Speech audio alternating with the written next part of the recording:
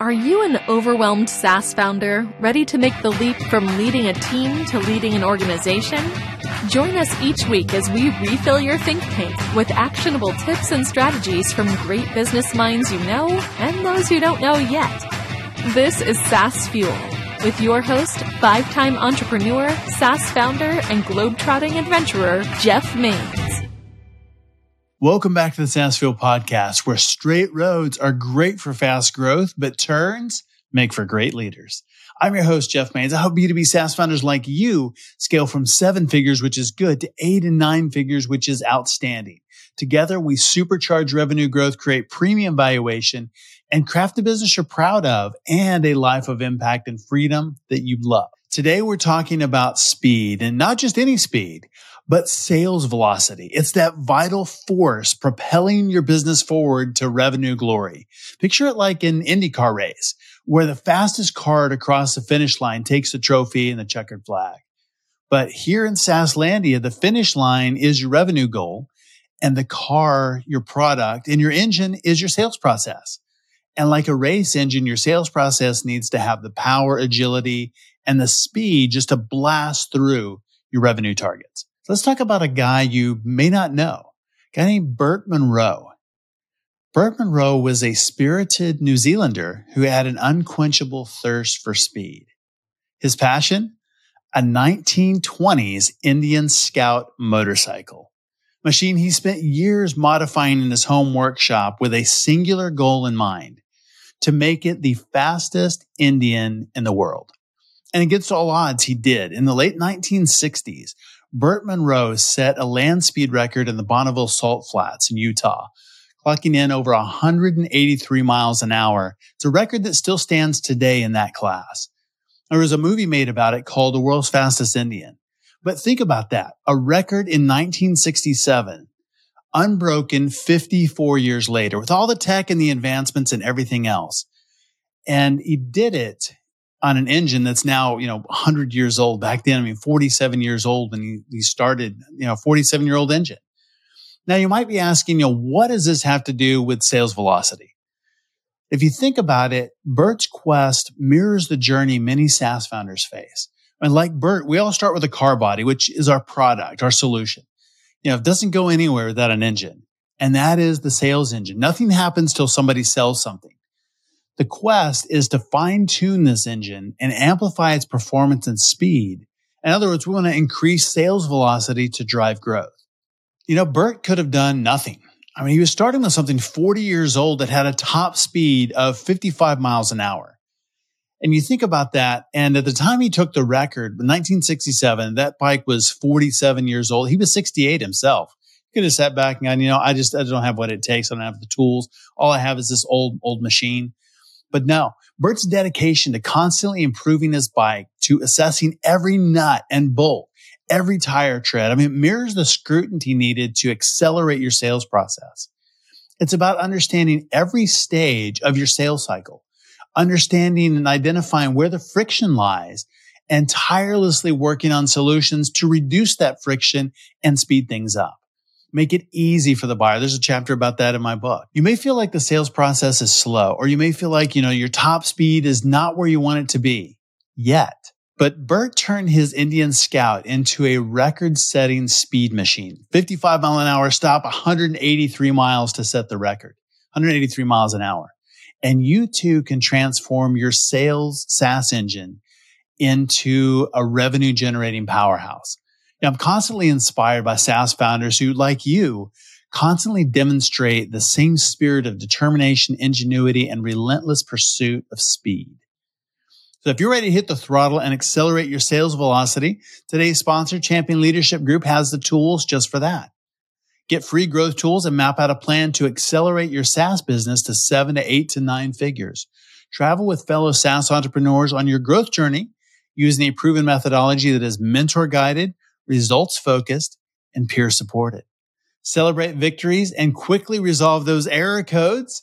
Set new revenue records, create premium valuation, and drive your business instead of your business driving you. Ignite SaaS sales engine growth at championleadership.com. Last Tuesday, our founder was Nate Grayek. He's founder of Sticky, a popular SaaS platform which helps creatives book more clients. We talked about SaaS founders reimagining their marketing approach to go beyond the surface and unlock more predictable growth by really going deep, understanding their buyers, and then sell effectively without cringy tactics. And I think of it like it's more ooh instead of ugh. You know what I'm saying? Our founder on Tuesday last week was Nate Grayek, founder of Sticky, a popular SaaS platform which helps creatives book more clients.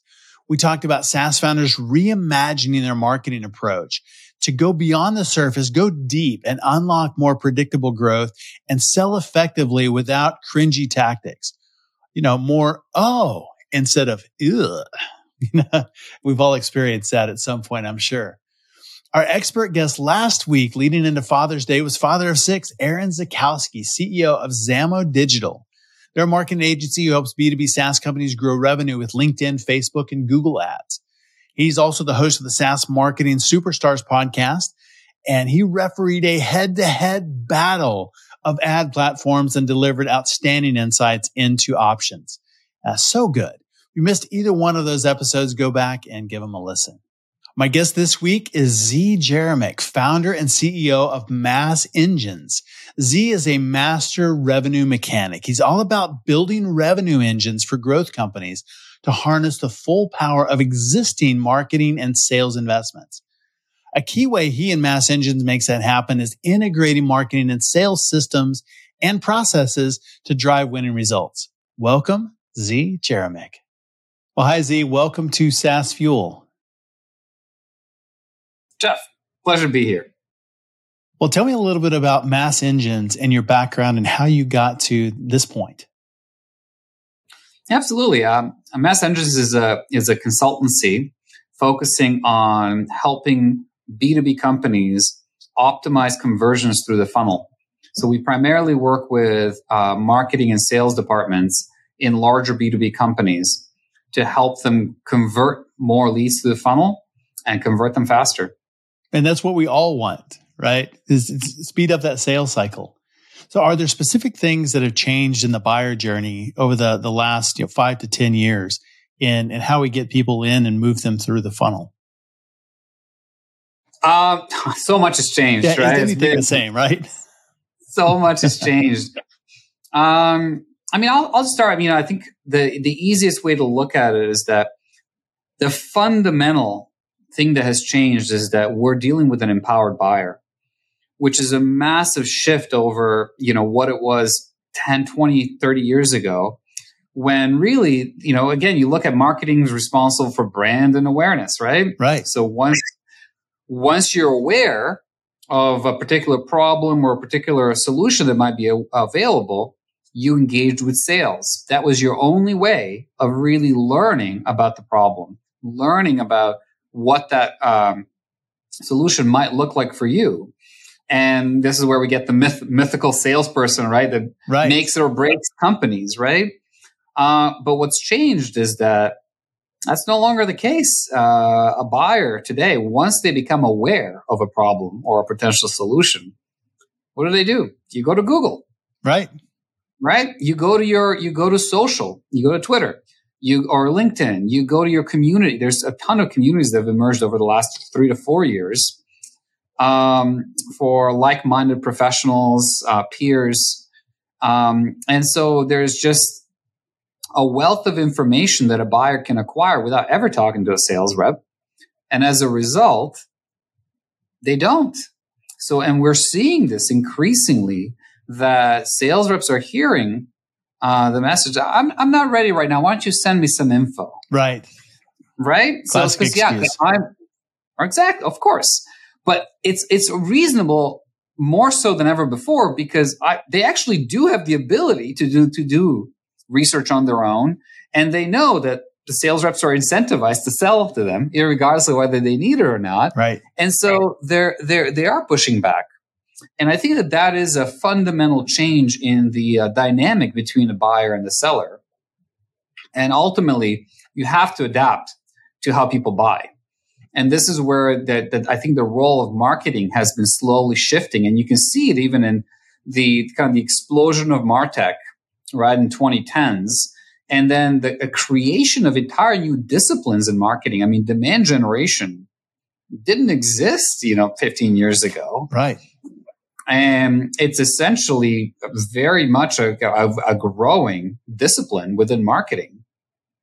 So yeah, I mean, I think there's so much that's changing. What I think is really interesting, though, is that through this change, through any change, it's the companies that are able to adapt to the change the quickest that are going to reap the benefits and that are going to kill the competition, right? Right. So what is the big shift in beliefs that a company has to have or the leadership has to have in order to adopt kind of the new world of sales and marketing? So, I mean, there's a few things, but I would say, simply put, it's the integration of the silos of marketing and sales that needs to happen. And you're starting to see it. Analysts started covering this 2 or 3 years ago, and with this idea of you need to Forrester declared 2019 the year of the revenue engine. Right. And what's been happening since, and you've seen Gartner, very quickly jumped on the trend. There's so much material now being written about revenue operations.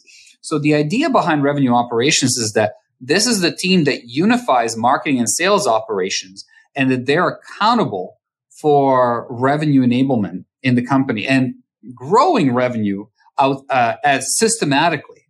And so this is really, I think, the biggest. And what's interesting is that there's a lot more interest today. There's companies are looking at this. I mean, you're seeing a lot of Series A and B companies are right from the get-go, as they're building their marketing and sales teams, they're actually building a revenue operations team first.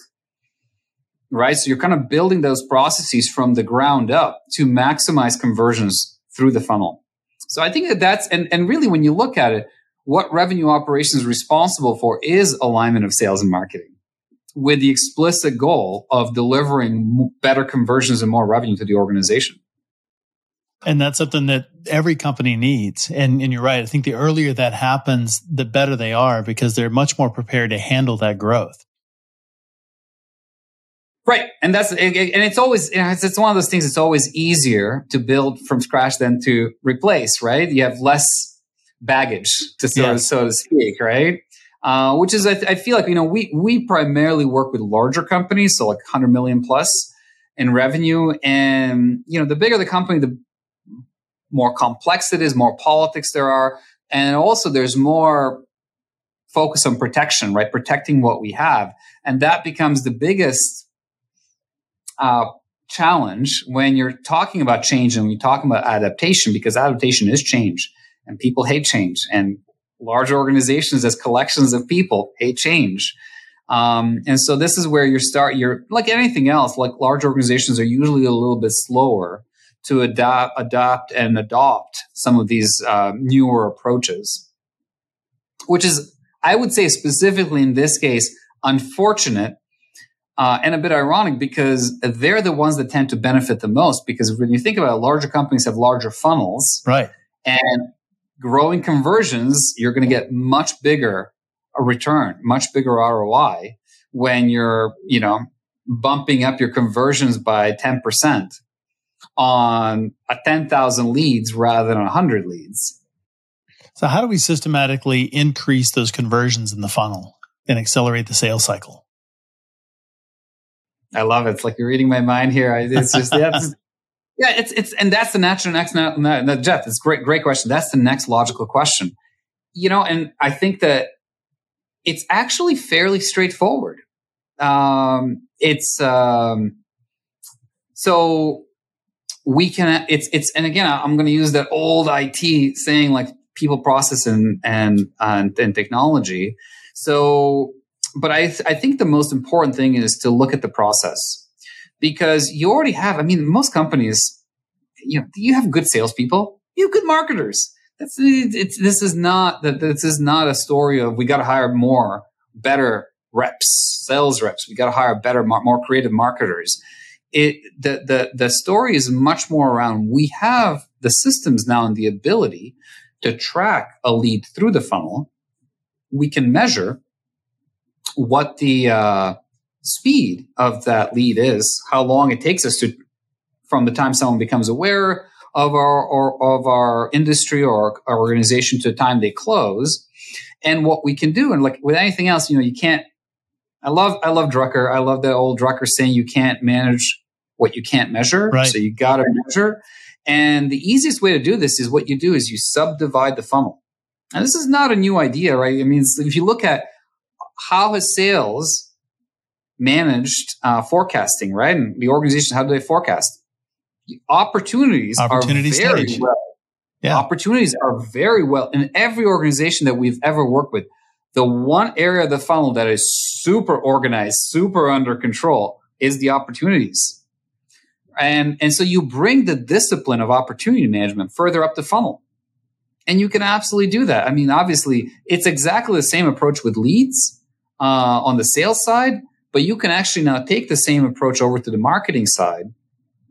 And I think it's again, because of the empowered buyer, it's imperative. And so you subdivide the funnel, you have stages of the funnel, you identify, you align those stages with the stage of the buying journey that the buyer goes through as they discover the relevant pieces of information that are necessary for them to make a decision, for each member of the, let's say, the buying team to decide what the right solution is. And you follow it through. And once you can actually measure it, now you can manage it. And because now what you can start doing is you start looking, okay, it doesn't become, how do I increase conversions through my whole funnel? Because that's not manageable. That it's too difficult to talk about. That's where you go back to magical solutions. We need more software. Right. We need more leads. We need more ads. We need more reps. But instead, you start looking at where are the biggest, where are we at each stage of the funnel? You can start looking at some benchmarks. What are the benchmarks? How are other people doing? What are their conversions looking at these stages of the funnel? Or you can even look at where do we think is the biggest opportunity. And I'll give you a hint. The biggest opportunity for every company is in the handoff. It's all, it's kind of in a relay race, right? Everyone's running. It's just a running. How you get an advantage is how effectively can you pass the baton. Between marketing and sales? In this case, it would be between marketing and sales. Yeah. Absolutely. So, and there's a lot of inefficiencies in terms of how those leads are getting passed. And if you actually talk to the reps, sales reps, and you talk even to some of the folks in marketing, the thing that I hear most frequently is marketing complains that sales doesn't follow up on their leads. Right. Sales complains that the leads are crap. Yep. But send me more leads. I need more leads. But the leads you're sending are crap. And it's both are right. And this is the funny thing about it. Both are right. And that it perfectly illustrates that disconnect that exists between marketing and sales. And that's why I would argue you want a place to look a lot. It's in the lead handoff from marketing to sales that you can get the biggest bang for your buck. So how do you make that process smoother? How do you get sales and marketing more integrated instead of in the silos? So let me start first today with what not to do, which is what most folks are doing. First of all, not paying attention to it. Second of all, having endless conversations about how do we align sales and marketing. Philosophically, very interesting. Practically, not very effective. Right. So usually what we look at is, first of all, you got to look at and understand that sales and marketing are fundamentally different types of teams with different incentives. So sales gets paid based on what closes, and you're usually commission based. So you have to minimize involvement of sales in the process. They don't have time to sit around meetings and brainstorm how do we improve something. So again, I would say, depending on who you have in the organization, it might be your revenue operations team, it might be your marketing operations team, it might be your demand generation team. So someone essentially should lead this from the perspective of, let's look at what sales needs. And what is sales saying? Sales is saying leads are crap. So let's put aside the fact that marketing is usually measuring the number of leads that they're generating, which, hint, hint, there's part of the problem. And let's start looking at how do we actually address this core issue of sales feels that the leads are just not that good, or not worth their time, even though marketing is spending a lot of time generating those leads. So what we need to look at it then is to you do engage with sales, you minimize the engagement. But what we usually do and what we recommend folks to do, first of all, you look at your opportunities. It's the easiest thing to do. You look at what actually converts to opportunities. What's the profile of an opportunity? And oftentimes what you'll find when you actually do the data analysis, it's not what you think. I'll give you a great example. We work with this tech company. They were about $80-90 million. And they were convinced, they kept telling us, no, it's just, we want senior management, right? We want executive, senior management in the company. That's what we want to sell to. But you look at their opportunities. When we did an analysis of the opportunities, and what we found that 50% of the buyers are actually manager, like a basic manager level. Wow. 50%. So you see that and you say, and again, sure, there was I think there was 20, 30% that was coming from that senior. So it's not to say senior folks are not buying and you shouldn't sell to them, but it's to recognize that managers themselves can play actually an important role in the buying process, oftentimes in many occasions completing the sale on behalf of the buyer. So you start looking at what is the profile of the buyer from the opportunities. That's usually, and again, that's usually who sales wants to talk to, right? Of That's course. what they care about.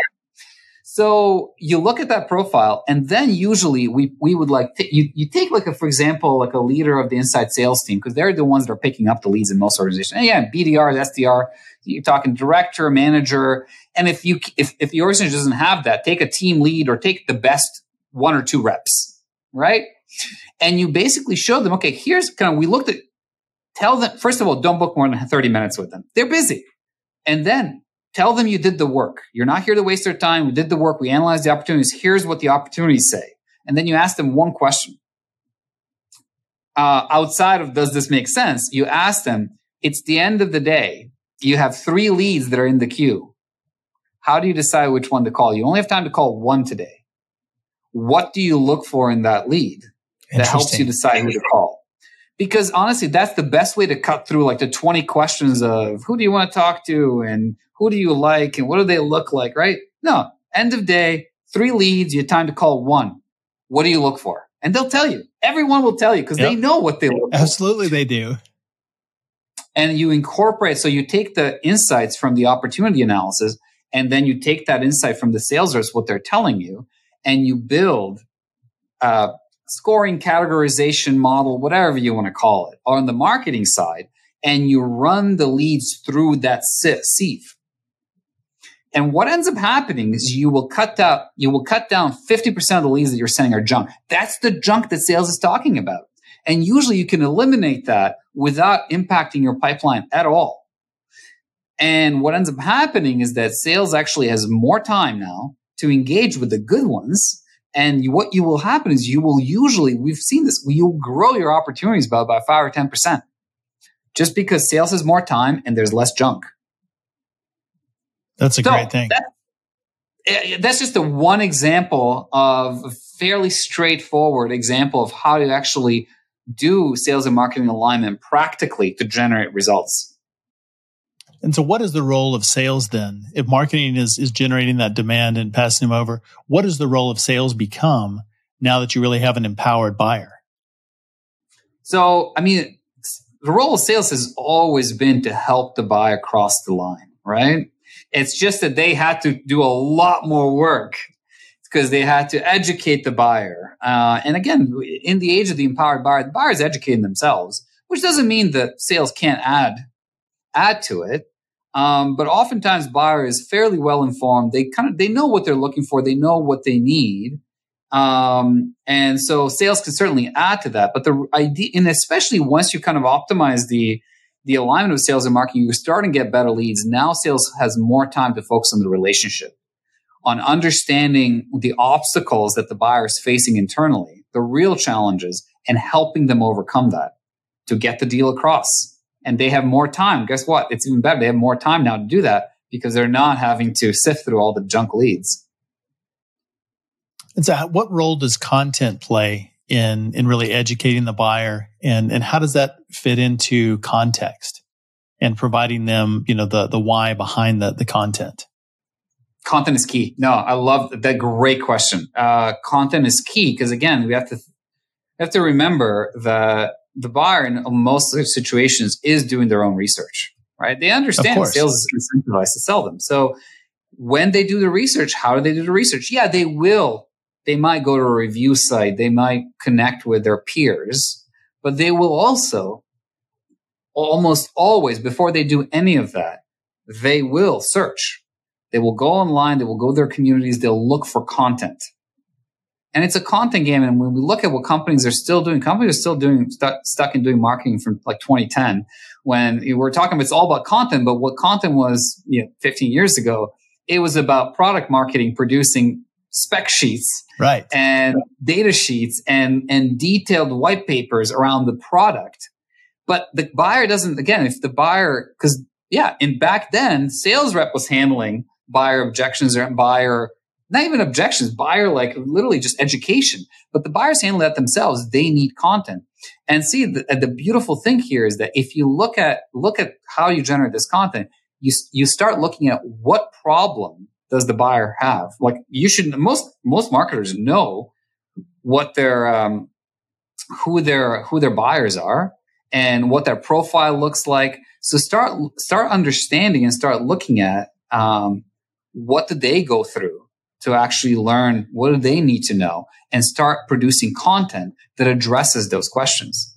And I'll tell you, the beautiful thing about this is that when you start looking at it this way, it completely changes how you make content. And the opportunity is that usually the biggest difference between competitors in the same space is what they think the problem is that the buyer is facing, right? And so if you're consuming my content, you're going to start seeing the problem the same way I see the problem. The competition won't even stand a chance because you won't see the problem from the point of view of the competition.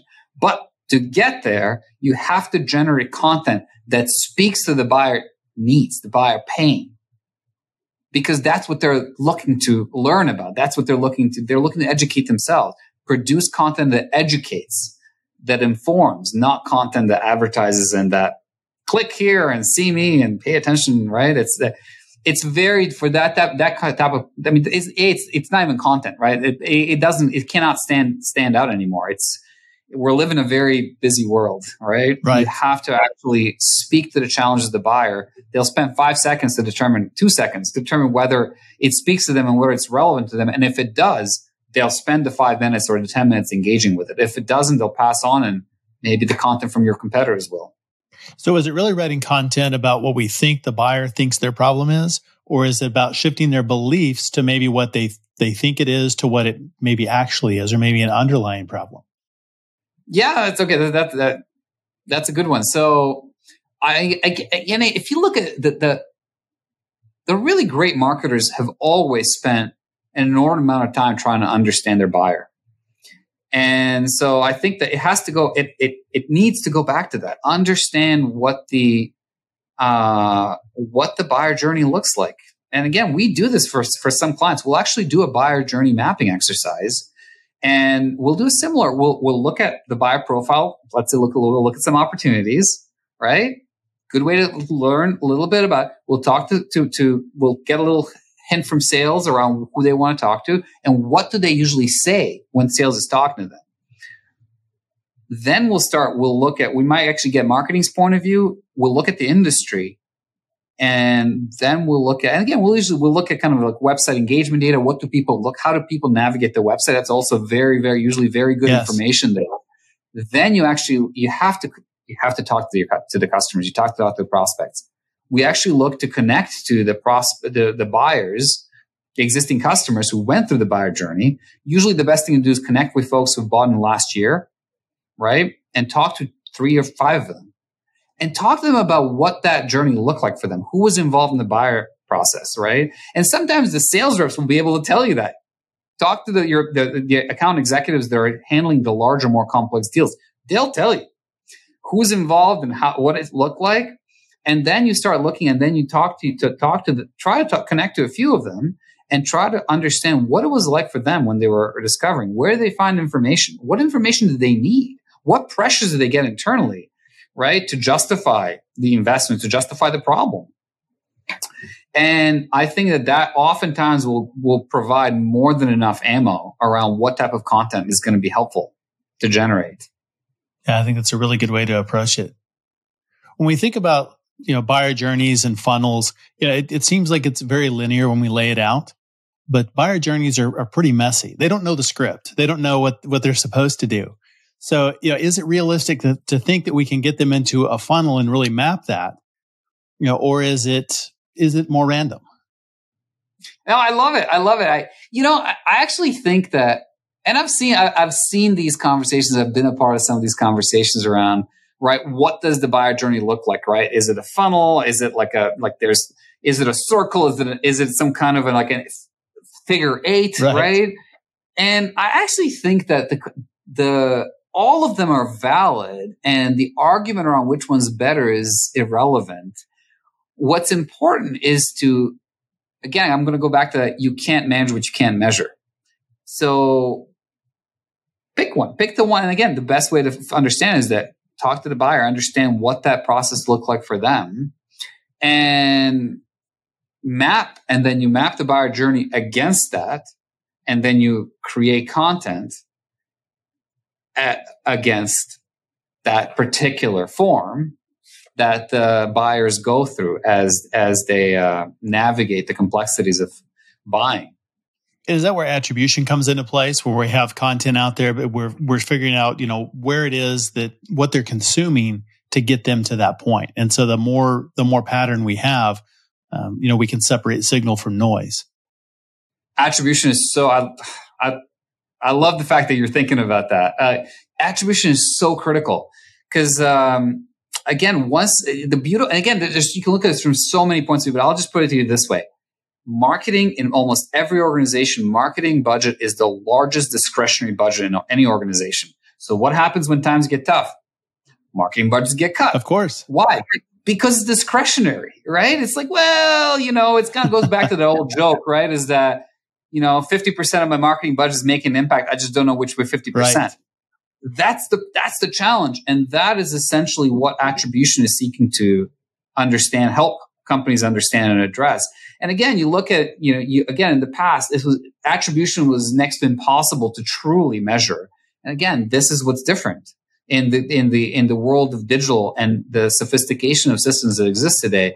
You can actually, again, it's not about making it perfect. This is where people are missing the point. It's about having richer data sets that you can examine to get insight around what the value is of some of the investments that we're making. I mean, listen, there's some marketing investments that you're never going to be able to quantify, right? When you invest in the brand, you're investing in the brand. When you invest in the PR, you're investing in the PR. But when you're investing $500,000 to go to a trade show, and the only reason you're doing that is because all our competitors there and we always go there, well, okay, maybe that's valid, but you can actually start measuring the ROI with attribution on those trade shows, on those webinars, on a piece of content that you're generating. And especially, again, if we go back to, 10 minutes ago when we were talking about how important content is, content's expensive. And this is what most marketers understand, that it takes time and money to generate, especially good content. And so if you're going to generate content, if you're going to now spend dollars promoting that content because you believe the buyer will help the buyer and will help you in the deal cycle, then you have to get better at measuring whether your belief is actually reality. Are the buyers interacting with it? And that's where attribution comes in. And there's many ways to do attribution. Honestly, my view is that you can do attribution with literally the marketing automation, the sales automation system that you already have. You don't need fancy attribution software. Look at a crawl, walk, run. It's much more about business process than it is about software. Start with what you've got. Once you have some basic data, basic insights that are starting to drive your decisions, absolutely look at software and look to get more sophisticated so you can now get more granular information as you're making investments. And in the process, you'll find you're going to transform at least a part of your marketing budget from a cost center into a profit center for the company. And that's where you really know which half of your marketing spend is working, is through that attribution. Exactly. And it works. We've done it. It's not rocket science. It's fairly straightforward. It's just that people are not used to it, right? It's different. It's a very different way of thinking about it. And it's a very different way of measuring marketing that, frankly, again, most marketers are not used to or not comfortable with. And again, most marketers will also feel it just feels inherently wrong because every marketer understands the old axiom: you have to touch someone 7 to 10 times until they see you, they pay attention. And so the question becomes, well, how do you attribute that? Again, it's not about attributing every single thing and making it perfect. It's about getting a richer data set that you can actually start making some decisions on. And that's why, even from my point of view, when you start looking at attribution, start with first and last. How did someone first hear about us? And what was the last point of interaction before they raised their hand or we qualify them for sales engagement? That in and of itself starts to give you a picture of what the value is of some of the investments that are being made into marketing. And that makes a lot of sense. I like that the crawl, walk, run. That the easy solution is, I need to go buy some software to do this. But it's really start with the simple things. First and last. I think that's really good. Get some basic data. And again, sometimes you'll be surprised at what you find. It's not about let's kill anything that doesn't have all of a sudden attribution. But again, it's just that you start looking at it. Okay, like what role maybe some of these other investments play in the buyer journey, and do they play a role? And then now, do we need to start looking more carefully at that? Can we figure out how we attribute it? And maybe some of it you cannot attribute, but I would argue that you can. Let's say 50% should be attributable. And once you can attribute, you're going to get a much better idea. Again, maybe that $500,000 trade show you do need to be at. But maybe those $300,000 ones or that $1 million one, you don't have to be there. And think about what you could do in your marketing. Think about how much content you can generate with $1 million. Right. Yeah, sometimes those smaller shows are better. But what if you took that bigger budget and put it into a smaller show, and then everybody knows you're there instead of just being lost in a crowd? And that's the kind of decision making you start doing once you start getting more insight around what is the value of some of the investments that we're making. Oh, that's really, really good. So where do you see the role of sales and marketing in the future? What are things going to look like 5 years from now? So what I found is that I think I've always been a little too optimistic about the pace of change, especially of people's ability to adapt to change. However, what I do think is interesting, the change does happen, and it's just slow and gradual. So I think within 5 years, and you're already starting to see it today. So what's going to happen is that revenue operations will become kind of the de facto in most organizations. It'll come through by merging marketing and sales operations, sales enablement, all of these variety of teams that have kind of emerged over the last 20 or 30 years to help marketing and sales operate more effectively. These teams will merge. They will start driving the conversations around attribution, around sales and marketing alignment, around increasing conversions through the funnel. And I think that will lead to, in some ways, fiercer competition. And I think ultimately much more choice and much better content. And I think improved buying for all of us. So how do you think AI plays into this in generating content? And, is it quality? Is it quantity? Is it some combination? What does that look like? Yeah. It has so much potential. I think that, it's interesting. It's now really going, right? AI research has been happening for 10 to 20 years. Right. And we started seeing some early results over the last 3 to 5 years. And I think really ChatGPT kind of took it to a whole new level by illustrating that it's no longer in the future. It is here. It is right. now, right? So, yeah, I do think that there's going to be, it's already kind of, to a certain extent, ultimately good content, you can't fake good content, right? And that's the thing, that's what most people have pointed out about ChatGPT. First pass, it's very helpful, but if you need insights, it's very good at basic synthesis of information and looking it up based on what's already been published. Right. What it cannot do is do more complex synthesis, more complex analysis. And I think that, again, when you look at what the complex world that the buyers exist in, that will be ultimately, I think what's interesting is that the companies that can publish that type of content will stand out. And now what's going to get interesting is the whole idea of copyright, right? In terms of, hey, if I publish really good content and ChatGPT is synthesizing that content into other content that others are publishing, right, this is where the game gets very murky. And I mean, honestly, I think that, legislation might come in. There's going to be some really interesting problems that we're going to find ourselves dealing with. But I do think that AI will be, obviously will be transformative.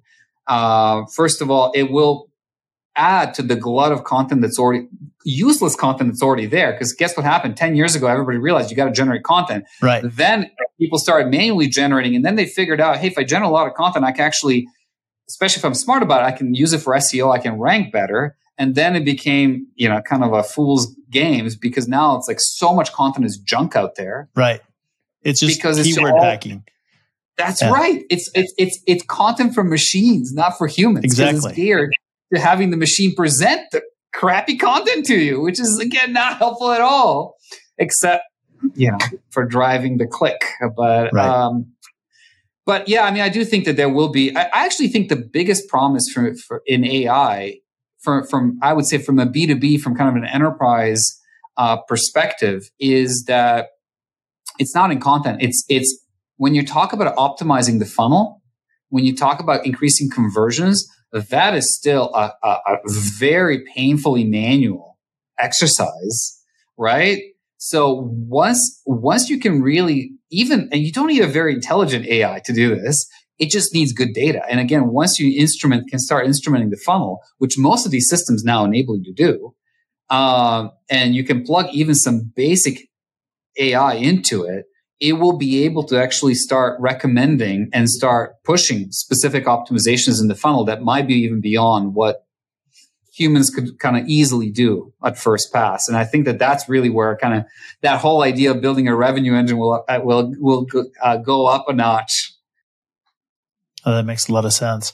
So how does sales and marketing, or particularly marketing, how do you cut through the noise with so much more competition, so much more content? How do you stand out and really demonstrate that value to stand above all the noise and garbage content out there? Yeah, it's about the buyer and what the buyer is looking for, right? So I'm going to go back to the same idea: produce good content, good analysis that's looking to answer the challenges that the pain that your buyer is experiencing, and provides real solution. It's not about, again, this is where I don't want to knock on product marketing. I think that they certainly have a place. They add a lot of value. Yeah. However, I do think that what you need to look at when you're looking at real content is look at it from the buyer's point of view, cover the space from the myriad of potential solutions that the buyers could take that may not even include your solution. If you do that, the buyer will consume your content. Yes. So the more value add to the buyer, the easier it's going to be to stand out. And the buyer's empowered. Going back to the idea, it's the world. The buyer's empowered. The genie is not going back into the bottle. No, it's definitely not. They're definitely empowered, and marketing, making it about them. I think you're right. I mean, that's really the future, is making marketing about them, not about us and products and how awesome we are, but about the real problem to be solved and what the options are for them. Yes, and I'll it's interesting. I'll share this just to illustrate how real this is. I mean, if the pandemic didn't illustrate it already, right? How real this idea of the empowered buyer is. We work with this larger company that provided systems to car dealerships. So they worked with, I don't even know, like 750, 800 car dealerships. And they shared this with us. This was like 8-9 years ago, that like in the turn of the century, people used to walk into 3 car dealerships for buying a car. By like 2015, they were walking into 0.8. Wow. So and that was 8 years ago, right? Now so what is it, like 0.1? No, you know what it is? Like, you can literally today, you can buy a car with an app. Yes. And it'll be delivered to your door. So, I mean, it's a much better experience. Exactly. And especially when you look at what is the biggest pain point. Again, we're talking about buying cars now, but what was one of the biggest pain points when you look at surveys, when you look at what the consumers were saying about the experience of buying a car? what's the one thing they hated? They hated dealing with a car salesman. Yes. Because they felt pressure. They felt they were bamboozled. They felt they were upsold and cross-sold, all sorts of things that they didn't really want or need. And so, again, the consumer's empowered now. They have options other than walking in the dealership. So what are they going to do? They're going to use those options. Of course. So are you offering those options? So again, if we bring this back into kind of more of the B2B world, the same dynamic is going to play out. It's whoever's making the buying experience seamless. And again, in B2B, it's never going to be on, you're not going to buy $1 million worth of software or factory automation on an app. Right. But you will discover what the relevant challenges are, what some of the solutions are, what's the difference between these different systems. You will discover that online, and good content and content that actually helps you solve that problem will ultimately triumph, and the companies that create and deploy that content will stand out. Without a doubt. Yeah, they're not going to buy the $1 million solution, but they'll probably have a short list of 2 or 3 by the time they ever raise their hand and engage. And so you're either in or you're out at that point, and you've missed. Yes, exactly. Well, where can people learn more about you and about Mass Engines online? Yeah, I mean, the easiest way to check us out, look at massengines.com, MASS engines.com. We have a ton of content. I would expect no less. Right? Yeah, we eat our own dog food. So valuable content too. Yeah, absolutely. There's fantastic, again, and we've created from the perspective of you should be able to do this on your own. So we have a 30-page, for example, ebook on attribution. Just download it. And we take you step by step. Here's what to do to build that crawl, first and last attribution with the existing systems. You don't need any software. You use what you have and you can get it up and running.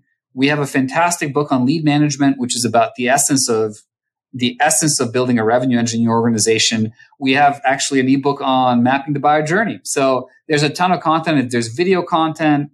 It's as well. I would definitely say check us out, massengines.com. We'll definitely do that and link that in the show notes for sure, because there is a lot of amazing content there. Oh, thank you. So Z, I really have enjoyed our conversation today. Thank you for having me on, Jeff. I really did as well. Thanks again, Z, for coming on the show and sharing your insights and resources. All links, highlights, and full show notes are available at sassfuel.com. Please subscribe or follow us while you're there, and also check out our new YouTube channel. You can search Champion Leadership or SaaS Fuel, and you'll find us there. All the episodes, backlog is being uploaded, but shorts and long-form content. Everyone who subscribes this week gets a set of Fast and Furious desk coasters featuring iconic movie quotes to inspire you on your SaaS building journey. Power up those revenue engines. Well, join us next Tuesday where our guest is Dan Fernandez, co-founder of multiple SaaS platforms, including SoStocked and Thomason.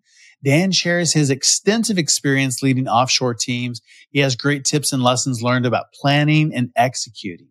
So good. And on our SaaS Fuel Expert Series on Thursday, 1 week from today, we have Rachel Parinello, principal at the Alexander Group, a leading revenue growth management consultancy.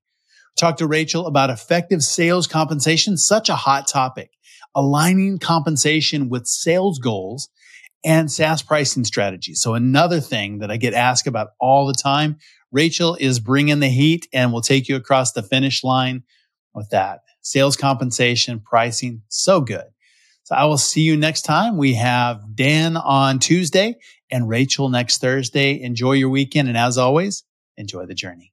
Thanks for listening to SaaS Fuel.